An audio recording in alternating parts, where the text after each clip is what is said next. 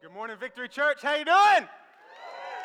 Good morning. What a day it is to be here. My name is Troy. My wife, Darla, and I get the absolute privilege to pastor this church. And if you are visiting with us for the first time, or maybe it's your second time or third time, and you're still getting to know Victory Church, let me tell you what we're about real quick. We're about four things here. We call them our 4Gs: growing, guiding, giving, and going. We want to help people grow to know God. We want to help guide people to find freedom, help people give out of their purpose, and then go and make a difference. And so this month, the month of July, we're calling it I Love My City Month.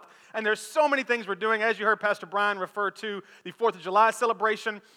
This Friday, whoever signs up, we're going to go serve at the food bank during the morning time if you're available. I know a lot of people work during that time, but if you're available, you happen to be a stay-at-home mom or stay-at-home dad or whatever the situation is, and your work allows you to go sign up, that'll be a great time. And then as Pastor Brian said, on Saturday, we are going to roll our sleeves up, and we are going to get to work here at this facility and a couple other areas, and we're just going to love our community. We want Smyrna, Tennessee to know that we're not just about inside the doors, but we are about our community. Another thing that we're doing special we want to do is when you leave today, you're going to be handed one of these, and we're going to give you one of these every Sunday for the month of July. Don't take it and throw it away. Don't create a bookmark out of it. Here's what this is. It says something extra to show God loves you, and it's got information about V-Kids and then the rest of the church on the back.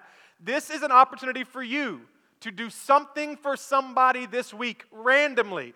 Buy the person in the Starbucks line behind you's coffee, give a little extra tip to the waiter or waitress, do something special, and then leave this card to tell them God was the one that caused you to do that because God loves them. We put this information because a lot of people want to know, well, does the church have something for my kids? Yes, we do. It's right here. It's beautiful. And so we're going to give you one of these, just one. We don't want you to take two. We don't want you to take three. We want you to take one this week and use it this week, and then next Sunday we will give you one more, and for the rest of the Sundays in July, we will randomly be showing people throughout our community love. Amen?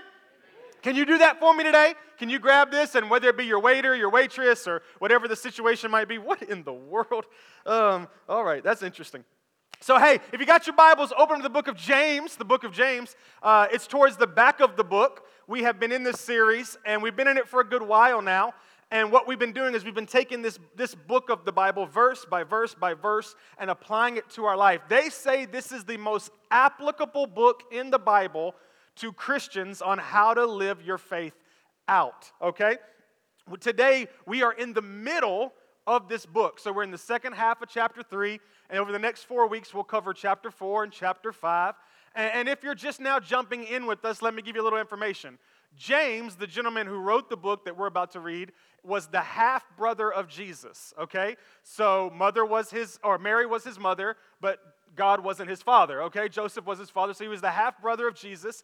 He went on to pastor a church in Jerusalem, and at the time that he writes this letter, the church in a whole across the world has been running and hiding because of persecution, and James writes out this letter mostly to Christians to say, hey, here's how we should act.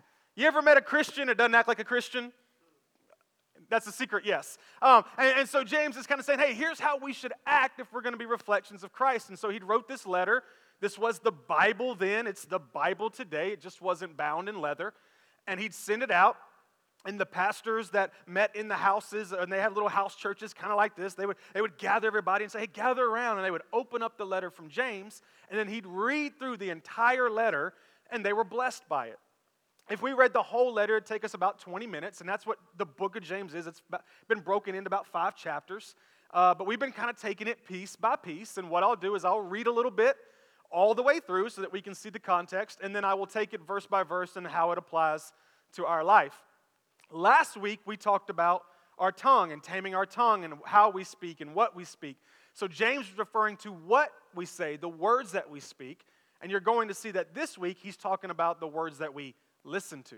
So first it's the words that we speak. Today it's the words that we listen to. So James chapter 3, we'll read verses 13 through 18. So if you have your Bible or you want to look it up on your phone or however it is that you read, here we go. Starts off, who is wise and understanding among you? In other words, who are you listening to? Right now, who gives you wisdom? When people talk and you take in those words and then you turn around and reiterate those words, who is it? Is it your great-grandma? Is it your grandma, your father, your brother, your boss, your sister, your pastor, your friend? Who's wise among you? Who are you listening to? Let them show it by then, that's cutting off. Let them show it by their good life, by deeds done in the humility that comes from wisdom. But if you harbor bitter envy and selfish ambition in your hearts, do not boast about it or deny the truth. And now watch this. Such wisdom, so James is introducing us to two kinds of wisdom. Such wisdom does not come down from heaven, but is earthly, unspiritual, and demonic. He went pretty serious right there. For where you have envy and selfish ambition, there you find disorder and every evil practice. But the wisdom that comes from heaven is first of all pure, then peace-loving, considerate, submissive, full of mercy, good fruit, impartial, and sincere. For peacemakers who sow in peace reap a harvest of righteousness. Lord, we thank you for this time together. I thank you for your word that is still alive today. I pray we'd make it applicable today to our lives and walk out of here better followers of you, Jesus. In your name we pray, amen. Everybody is looking for knowledge today. Google says they get 40,000 searches per second. Per second. 40,000 searches.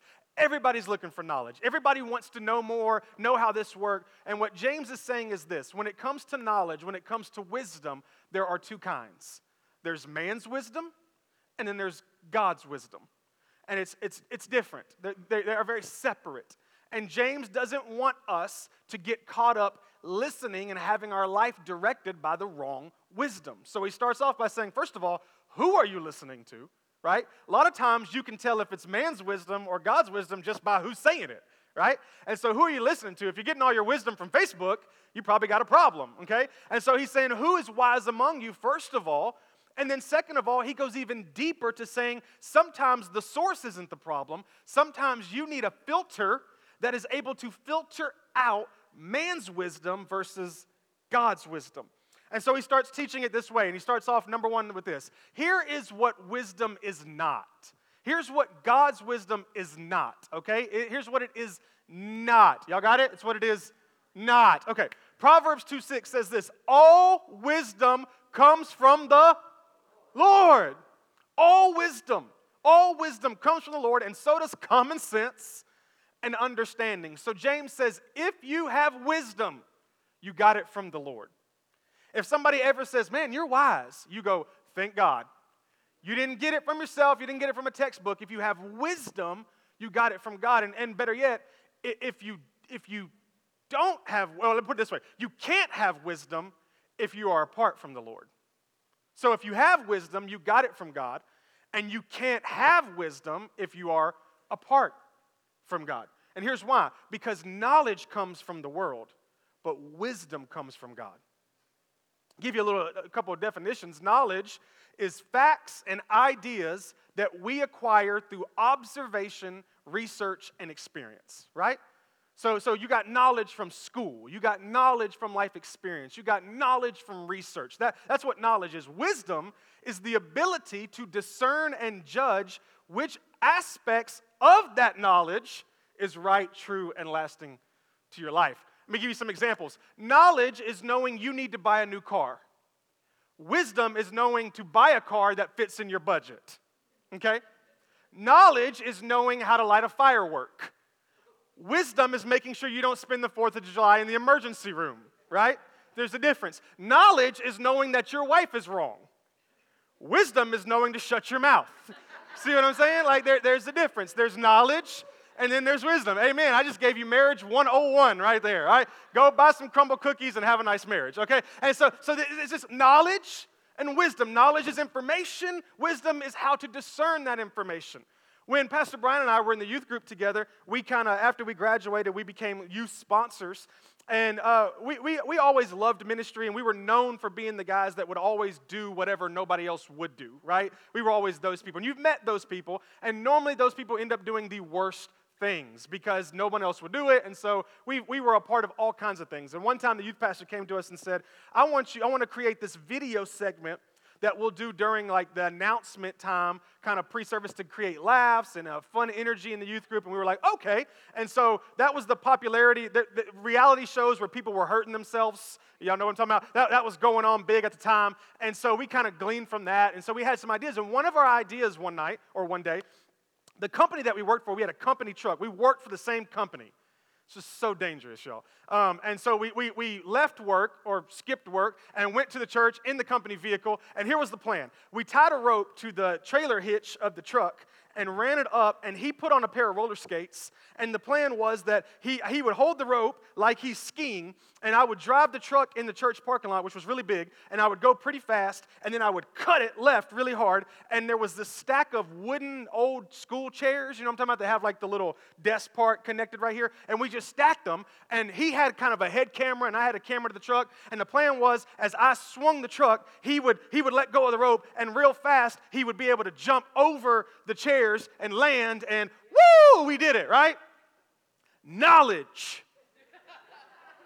This is what we'll do. The truck turns at a 90-degree angle, the rope swings, and speed, velocity, he goes, he jumps up, he's got some ups, he jumps up, he lands, ta-da! Knowledge. Wisdom would have said, don't do that. Because as we were going, I got a little bit of a lead foot, and so I'm going really fast, and I'm thinking, sell this, right? I mean, what's he going to do? He can't do anything now. He can't back out of it. And so I cut it really hard, and that caused him to go really fast. And Brian is really good about excellence. And so he was like, you know what? I'm going to sell this really well. So he decided last minute, he can tell you this, that instead of jumping over the chairs, it'd be way more entertaining just to bowl into the chairs, right? He wanted to sell it. And so he bowls into the chairs, put a gash on his knee, and to this day, he can tell you when it's about to rain because he has pain in his knee. I'm telling you, all for the Lord, right? All for the kingdom of God. Look, knowledge is knowing how to do that, right? Put it like this. Knowledge is the know how to. Wisdom is the know not to, okay? Right? So again, the knowledge you're getting so much knowledge. You woke up today, you looked at your phone, you got knowledge. There's so much knowledge, but God says wisdom is discerning that knowledge. I love the way Billy Graham said it. He said, knowledge is horizontal, wisdom is vertical. So knowledge is all around me, right? Knowledge is, what do you think? What do you think? What does that think? What does she think? Wisdom is, what does he think? Wisdom is horizontal, while knowledge is, wisdom is vertical, while knowledge is horizontal. And so James wanted us to make sure we didn't get these two things confused. He was really big on this. He said, listen, church folk, don't get man's wisdom or knowledge confused with God's wisdom, because one will get you killed, okay? One will give you life and one will get you killed. And so, again, he's not talking to unsaved people, because to them, God's wisdom is foolishness. And so he's talking to Christians, because to us, God's wisdom is supposed to make sense. And he says, hey, and watch verse 13, here's what he says. He says, if you harbor bitter envy, so there's one description of you for knowledge. If you have bitter envy, knowledge will give you bitter envy, and selfish ambition in your hearts, don't boast, okay? And don't deny truth. So he gives some descriptions, but watch this. He goes, such wisdom, that wisdom I just described to you, which is man's wisdom, does not come down from heaven. You don't get that kind of knowledge from heaven. And then he describes it in three ways. Watch this. But it is earthly, it is unspiritual, and it is demonic. So let's break this down. First, he says it's earthly, okay? Here's what that means. It means wisdom according to world standards, okay? So it's the wisdom you're getting on a daily basis. It's earthly. It's not heavenly. It's earthly. So what you learned in high school, that's earthly knowledge, right? It's just what you're learning. It's what you learned today when you opened up the news app and read. It's earthly knowledge. It's not from heaven.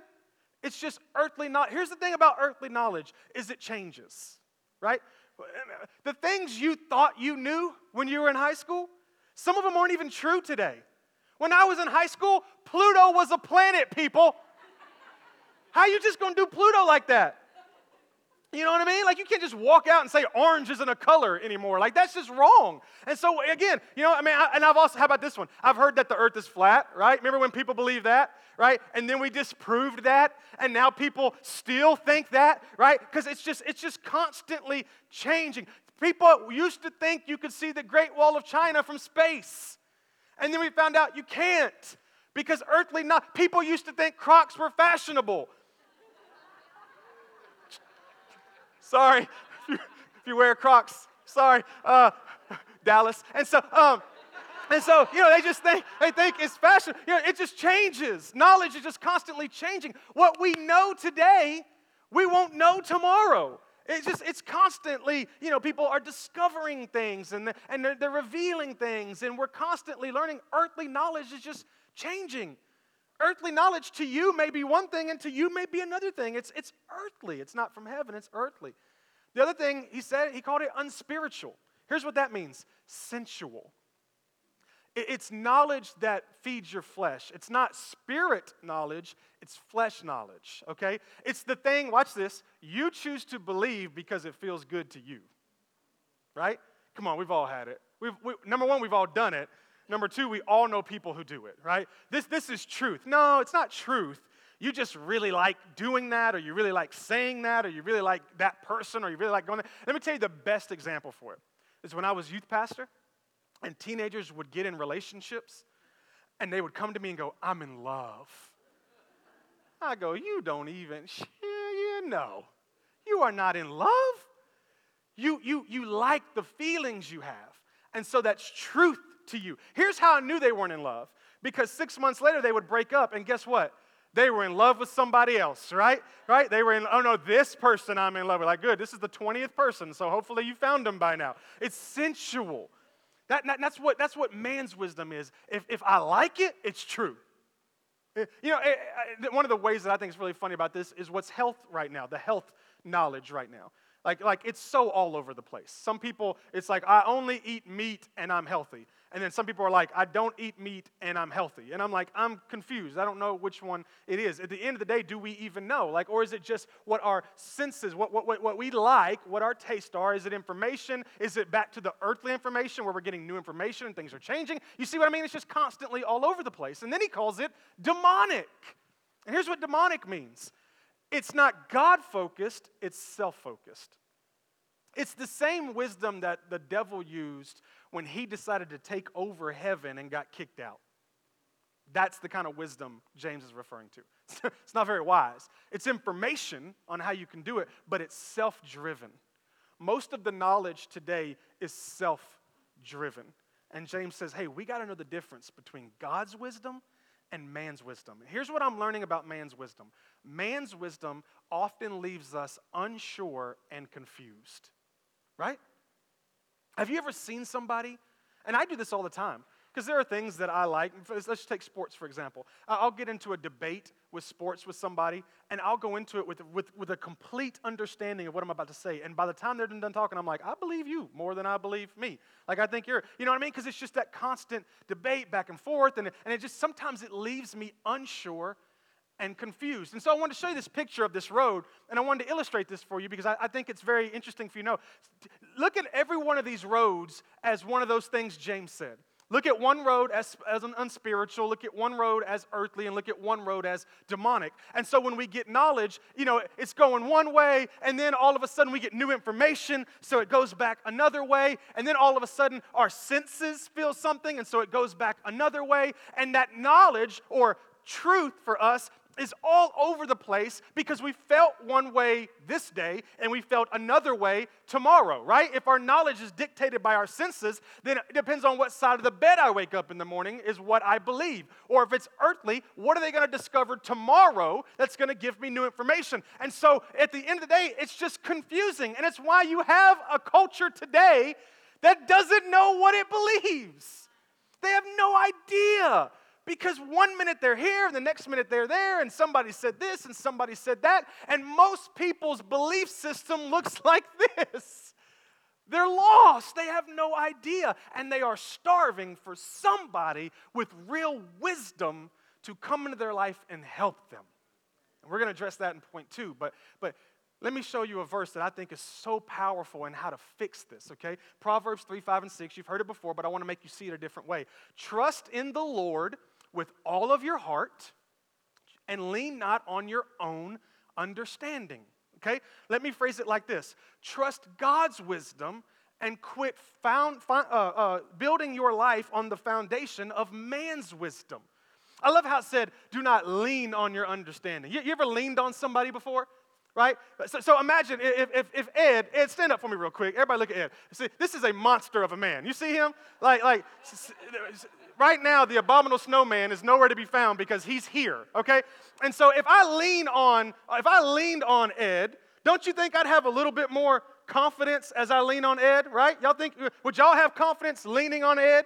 Yes. Okay. All right. You can sit down, sir. Thank you so much. All right. Let's see. Crystal, will you stand up for me real quick, ma'am? I'm sorry. All right. This is Crystal. Ain't she beautiful, y'all? She's so beautiful. And she serves on the worship team, and she got a voice, and she's in growth track, and her husband's Paul, and I want to be him, and all these they have beautiful kids. Anyway, but I have less faith in leaning on Crystal. Not because Crystal's strong, but I'm kind of a big boy. And so you see how there's more faith here than there might be there. Does that make sense? I didn't offend you, did I? You're still beautiful. I'm sorry. Thank you so much for that. I just need an example. And so here's my point to that. Here's what Proverbs is saying. If you're going to lean on something, don't lean on your wisdom where you might not have full faith in. Lean on the wisdom of God that you are confident in that it's going to be able to hold you up. If you're going to build your life on something, don't build your life on something that's this way one day and that way the next, right? Don't build your life on something that goes with your senses. Because if it goes with your senses, it all depends on if she breaks up with you or if they fire you, and now your belief system is all shifted. He says, build your life not on your own understanding, but on the wisdom of God. And then watch this. In all your ways, submit to him. What does it say? He'll make your path straight.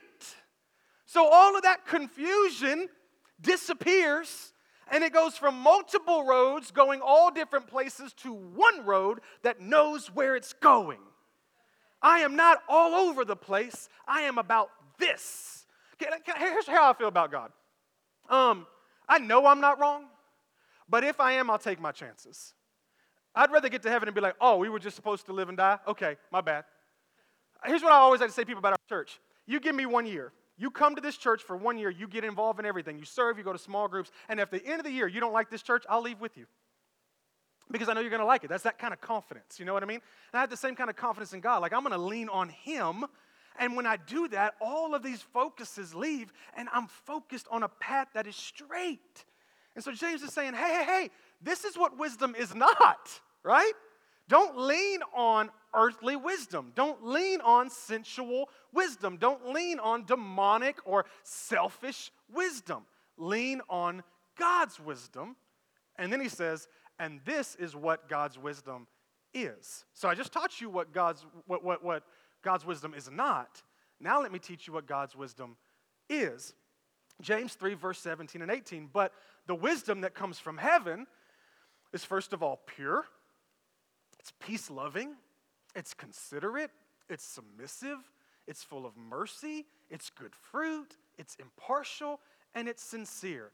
And peacemakers who sow in peace, so those who sow in God's wisdom reap a harvest of righteousness. So James does a great job of showing us what wisdom is not. It's earthly, it's unspiritual, it's demonic, and he does even a better job of showing us what wisdom is. And I'm going to break this down a little bit. The first thing he says it's pure. He says God's wisdom is pure. And here's the situation, okay? Wisdom starts with being pure because it's God. It's not polluted wisdom. Our wisdom's polluted because some of the stuff we hear is true and some of it's not. I listen to any of y'all sports people, I listen to like 6 sportscasters tell me Kawhi Leonard is not going to the LA Clippers. They said he might go to other places, but he's not going to the LA Clippers. Guess where he went? The LA Clippers, okay? And so here's that show you. It's just polluted. There's some truth in there and there's some lies in there. It's polluted. But the wisdom of God is pure because it's from God. The next thing it says it's peace-loving. I love this. God's wisdom brings peace in the room. When God walks in the room, peace. Here's the best explanation of the opposite of this, is go on Facebook and watch how many people get in arguments over Facebook, right? And then you'll always catch that individual who gets in the conversation just to start stuff. You know what I'm talking about? They come in like, I think she's ugly too. You know what I mean? It just takes off. Like they're just trying to find ways to make fights go. And James says God's wisdom enters in the room, watch this, enters in the room and says, how can I make peace of this situation? That's powerful. when you have the wisdom of God, you don't walk in a situation looking to cause fights. Here's the temptation. I don't mean that God's wisdom isn't confident in what it believes, but it's so confident in what it believes that it steps in with peace. Can I give you an example of it? I was talking to somebody Friday, I think, and we were talking about black belts and people who do karate and all that. And I made this comment, didn't realize I made it. I said, isn't it funny how the people who know how to fight never go trying to start a fight? You ever notice that? Like people who know how to fight, like Jimmy and Red, they don't come into places, that's an inside joke, but they don't come into places looking to start a fight because they know they can mess everybody else up in the room. You know what I mean? People who have black belts, they are there to create peace because they know they have confidence in their heart. God says when you have confidence of who he is, you don't step into a room trying to cause trouble. You step into a room going, how are we going to create peace? How are we going to get peace in here? Look what it said in Proverbs 20:11, but the wise bring calm in the end. They bring calm. What do the wise do? They bring calm. If you find yourself at work or at school and you're trying to create strife and you're trying to create problems, you're operating in man's wisdom. God's wisdom says, how do I create peace in here? It's powerful. Next, he says, be considerate. Wisdom is gentle when dealing with others. It's considerate. Wisdom says this, hey, I've been through it too. I know you might have done something wrong, but guess what? I've done something wrong too. I know you might have sinned, but guess what? I sinned too.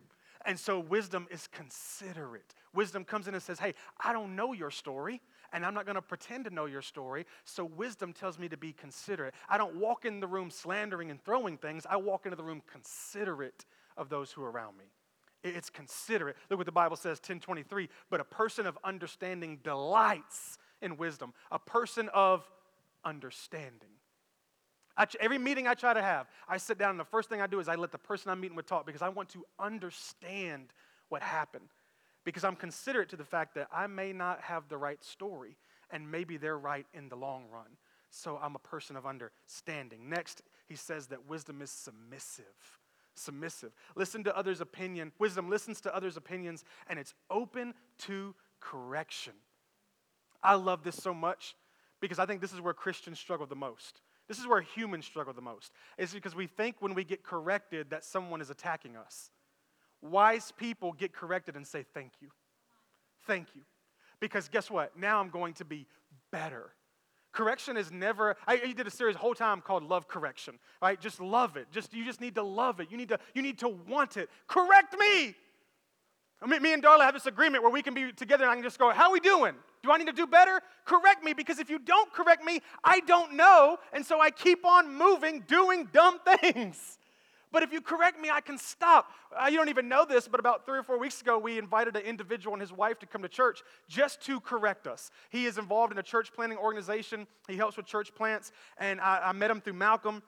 And he goes, man, y'all are a little bit further along. Normally we consult with new church planters. And I said, hey, do me a favor. You're in the church plant world. You and your wife come to church, enjoy church. Write down everything that we do wrong. Write down everything that we need to do better. Just take notes of it, and then I'll take you to lunch, and you can tell me everything that we do bad. Deal? And he's like, okay. And so he comes to church, and they did, that whole sermon, she wrote 3 pages of notes from the sermon, not from the correction. Back off me. But they love church. We met, we was talking in the hallway, and I'll never forget this. He said, man, I didn't write down much. He said, y'all are doing a lot of great things. And I said, that's fine. I want to hear what you said. So this past Friday, I met him for lunch, and I want to say right off the bat, he started off, he only had a few things that I've already fixing to pass to our directors to fix, but he said so many good things about our church. He bragged about the parking lot team and how welcoming he is. He bragged about the signage. He bragged about the worship team. He bragged about the whole production. He bragged about the kids ministry. He bragged about all the greeters and as he walked in. He bragged about the people. He bragged about it. He bragged, and finally I told him, I said, look, quit talking and start correcting.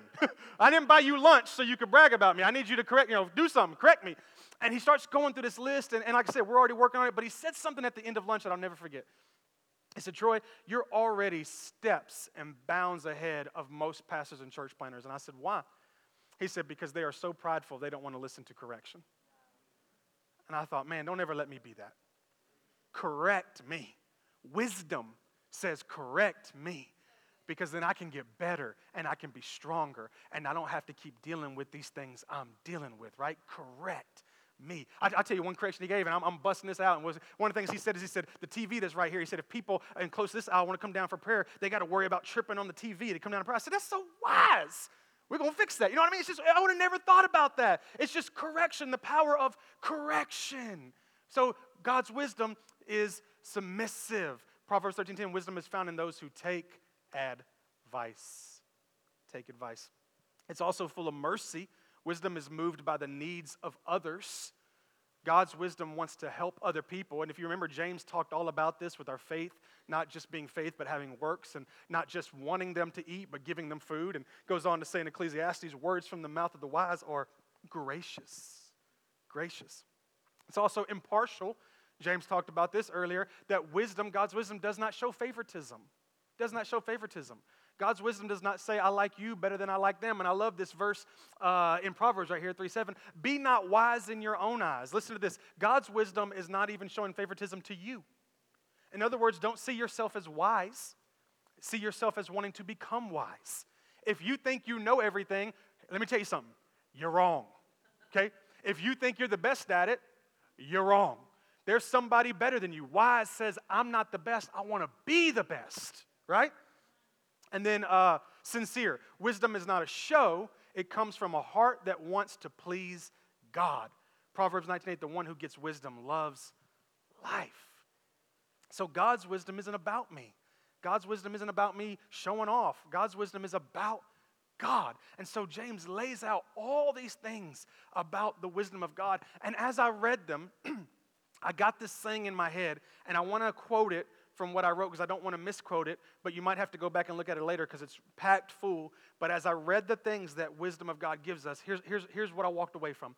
Man's wisdom leads us to do what we are able to do from knowledge, while God's wisdom leads us to do what we are only able to do from the Holy Spirit.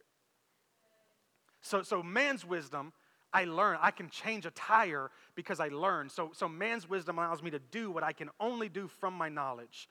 But the wisdom of God, I can only do it from the Holy Spirit. So where do we begin? How do we even start with wisdom, right? Proverbs 9:10 says this, the beginning of wisdom is the fear of God. The fear of the Lord is the beginning of wisdom. How do you start getting wisdom? You have to fear God. You go, oh, there it is. I knew this church was too cool. They're going to tell me. I'm not telling you to be scared of God. That's not what this means. It means to put some respect on His name. You know what I mean? It means to have awe of God. It means to honor Him. It means when you understand that God is God, that's the beginning of you valuing His wisdom. You know, it's so funny. I hang out with church people all the time, church pastors all the time, and you'll watch somebody will walk in and they'll have, I'll be with another pastor, he'll have no interest in that person until they go, oh man, that guy's church is 3,000 people. And then they go, oh, I want to meet him. It's like, but you didn't want to meet him before. Right? So, something shifted, something happened. And that's not the best illustration, but it gives you an idea of something happened in the knowledge of that person to make them now value their wisdom. And so there's a point where you begin to fear God, you begin to honor God, you begin to respect God, you begin to be in awe of God, and you want His wisdom. God gave me the worst way to illustrate this ever, and it happened a couple days ago, and I'm going to share it with you. Please don't think I'm a horrible parent. I tried my best, but man, it was horrible. Darla was gone, of course. That's how every story starts. And so she was out doing something. And me and the girls were traveling somewhere. We were in the car, and we're driving, and I'm in the front seat driving. And Casey Ray, for those of you that are visiting, Casey Ray is my 4-year-old. She is hilarious. Veda is my 9-year-old. She's a genius. And so together they are fire and oil and water, however that is. And so we're driving in the car, and we're going somewhere. And I look in my rearview mirror, and Veda is playing with the seat belt like she's going to wrap it around her neck. And so I said, hey, baby, don't do that. Here's why I knew to tell her not to do that. Because when I was young, I didn't like to sleep. You ever slept in the car and like your head fall? You know what I'm talking about? So I would wrap the seatbelt around my head, and it would hold my head up. And my dad knew it, so he would slam on the brakes, and it would like lock me in. And so I was like let's not do this. And so I was trying to tell her, and she's like, okay, Dad. So I gave her knowledge. Don't do it, right? You're going to break your neck. Like I did the whole parent thing. Like the whole world's going to end. Don't do it. And we're driving, and she didn't listen. And so just a few minutes later, I look back, and she's like, Dad, and she's got the seatbelt wrapped around her neck. And she's like, I can't get out. Now, she wasn't choking, luckily, or I would have really panicked, but she was scared. She couldn't get out. And so I thought that it was probably no big deal. I could get out of the car and just, pull her a little bit and help her get out, and we'd be done. So I pulled over at the closest gas station. Casey Ray's in there. I jump out, go to the door, open it up. And what she had done is before she tied it, she had pulled it and made it lock. You know what I'm talking about? And then she put it around her neck, and then it went in. So like there was no give to it whatsoever. Like I tried to get her to stand. I tried to get her to lay down. I was trying to do everything I could. And it was no way. And she wasn't choking, but now she started to panic because she thought she was never going to get out of it, right? And so now she's just crying, Dad, am I going to get out of here? And I'm like, yes. And so I run to the gas station. I'm like, do you have a pair of scissors? And he's like, no. And I'm like, where's your cheapest knife? And so I bought this little pocket knife. If you need a pocket knife, I got one, you can have it. And I run out to the car, and I cut the seatbelt off, and I unfolded it, and she had this red mark on her neck, and she's crying, and she's like, Dad, I didn't know. And I'm like, baby, it's okay. Scared me to death. And so we get in the car, and we keep on driving to our state, and Casey Ray out of nowhere goes, I bet she won't do that again. I'm like, no, she won't. Because one's knowledge, I told her it was going to happen, y'all. But that's just knowledge. She gained wisdom when she had the fear of it. When all of a sudden she respected that seatbelt, right? She was like, that thing don't play no games. And there's just that moment where we begin to fall in the awe of God and the respect of God and the honor of God, where we go, hey, I need that wisdom because I've been in both worlds, and this world don't play no games, right? I need this wisdom. So James says, this is what wisdom is not. It's not earthly. It's not unspiritual. It's not demonic. Wisdom is all of these things: pure, peace-loving, submissive, all these things. And it starts, the beginning level is the fear of God. So then last but not least, how do we get it? How do you and I get wisdom? James said in chapter 1, if you were here, the very first lesson of this series, in verse 5, he said, if any of you lack wisdom, you should just ask God. You should just ask God. And watch this. He gives it generously and all without finding fault. Here's what that means. If you're in here today and you're recapping the life you've lived, or you know that you have not followed God, or you don't even, maybe you're agnostic, maybe you don't even believe in God, and because of that, you say, I can't get wisdom. God's saying, if you ask me for it, I'll give it to you generously without finding fault. You ask for it, and I'll give it to you. But look what I did. You asked for it, and I'll give it to you. But you asked for it, and I give it. I didn't graduate. If you ask for it, I'll give it. Doesn't matter if you're a theologian. It doesn't matter. If you ask for it, I will give it to you, and it will give you life. The other day, I was walking through Sam's, and I saw this device, and so I had to ask Mr. Chris Swanner about it, because Chris is like our MacGyver, okay? He's the church's MacGyver. And so I saw this, and I didn't know if it was real, and so I asked him about it, and he had one. It's called a Life Straw. Y'all ever heard of this? So the Life Straw, what happens is there's a filter right here in the bottom, and the whole point is that you can stick it into polluted water. If you were out on a trip and you dying of thirst, and you sip through this little straw part, and you get fresh water from it, right? And so, again, you would put it in this bottle, and then you would drink it. So this is an example of polluted water, and this little filter, as it comes in, it's way more polluted than I thought they were going to pollute it. If this goes wrong today, Tim, you're the new pastor. And so this little filter does it. And so I started thinking about this, and God dropped this illustration in my heart. He said, you know what? This is knowledge. You know why this is knowledge? Because there's good and there's bad in here. Everything that you're gonna take on in the world, there's good and there's bad. Your phone that's dinging news right now, there's good and there's bad. There's a lesson that tells you don't go swim with alligators because somebody got eaten by an alligator, right? That's good knowledge. And then there's information about the Kardashians, which is not going to help you at all. And so there's polluted, like there's good and it's polluted. There's knowledge.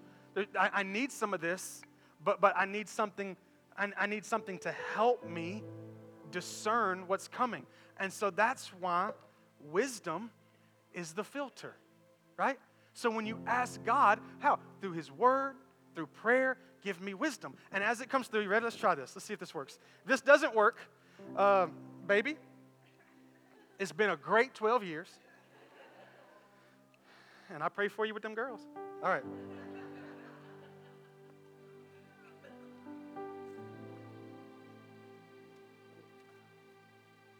Actually pretty good.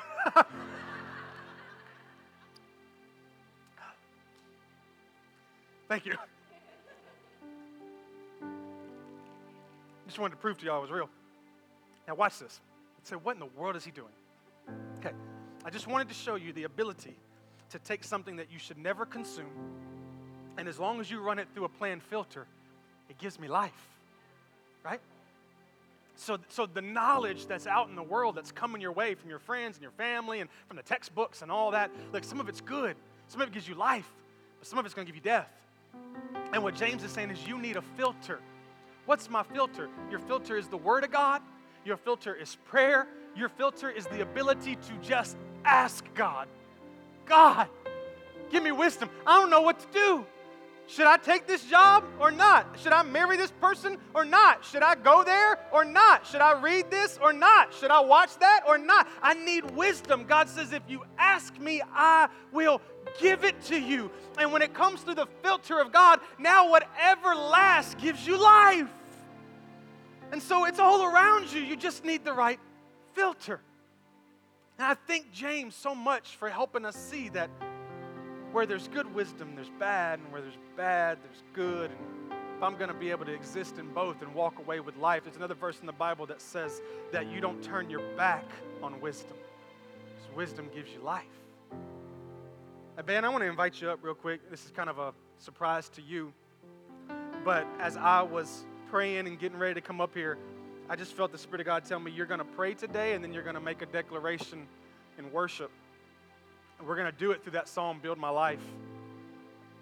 Andrea just about slain me on the front row when she was singing the chorus of that song. I don't know if y'all remember the song I'm talking about.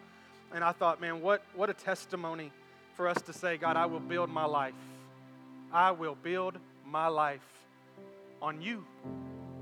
And so if you'll do this for me, I'm going to ask you in a second, don't do it yet, but in a second, I'm going to ask you to stand. And we are going to just ask God for wisdom. We're going to do what the Bible says. And you can do it however you want to do it. You can lift your hands. You can leave your hands by your side. You can talk out loud. You can talk inside. You can do whatever. But if nothing else, say this: God, can I have wisdom? If you don't want to say any more than that, it's fine. Just that's what the Bible says. Ask. If you want to get more elaborate, then by all means. And then I'm going to be praying over you. And then when I say amen, they're going to lead us into that chorus part of I will build my life. Can't sing. Obviously, we know this. And I just want you to declare it. I just want you to say it. God, I'm going to build my life on the wisdom of God. Not the wisdom of man, but the wisdom of God. Can we do that this morning? Are you okay with that? Would you stand with me real quick? And if you'll just close your eyes.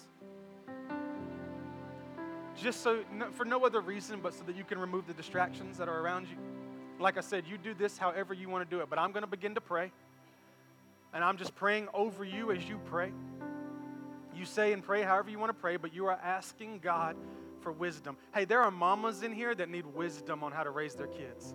There are daddies in here that need wisdom on how to raise their kids. There are couples in here that need wisdom on how to be a good married couple. There are single people in here who need wisdom on who to pick to be their spouse, or better yet, wisdom on how to live without one.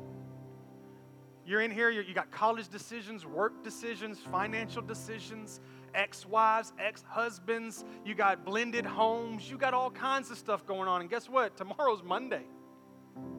And we're giving you another choice. You're going to walk out of here and you have to choose between pineapple and strawberries. Isn't that horrible? So many decisions. You need wisdom. I'm just telling you, you need it. Because there's a lot of information coming your way polluted, and you need to be able to get out of it what God wants you to get out of it. So I'm going to begin to pray, and you begin to pray yourself. Lord, we come to you right now in the most humble of ways. And Lord, standing on your word that says if we want wisdom, James said, just ask for it. Ask for it. And then you said you give it generously. Lord, I know what that means. I know what it means to give above and beyond. You don't just give us wisdom for one situation, but you give us wisdom for every situation. God, you give us more wisdom than we even need. You are so generous, and it doesn't matter who we are, where we are in life. It doesn't matter if we've been going to church for 40 years or if this is the first time we've ever stepped foot in something called a church. It doesn't matter if we're Christian or non-Christian. It doesn't matter. You give us wisdom. You give us wisdom because we ask. And Lord, when you gave me that illustration and looking at this dirty water and the idea of how dirty the knowledge is today, God, there's a filter. You've given us a filter. your word, prayer, to be able to get out of that the nutrients and the wisdom we need so that we can have life. And so, God, your children right now just coming to you, broken before you, saying, we don't know how. I don't know how to raise my kids. I don't know how to love my wife. I don't know how to work my job. I don't know how to see my dream come to be, God. I don't know how to have great friends at 34. I don't know how to be able to mentor people. I don't know how to handle blended families. I don't know all these things. But God, if I ask you for wisdom, you'll give it to me, Lord. And so today we're asking that, Jesus. And I pray that you hear our prayers. And then, Lord, we are going to agree with our prayers as we sing and declare that it's on your wisdom that we build our lives. Thank you for your word that is alive. It was ministering to the church in the Bible days, and it's ministering to us today. It's alive. It's moving in our lives. It's working in our lives. And we thank you for it. In Jesus' name we pray. Amen.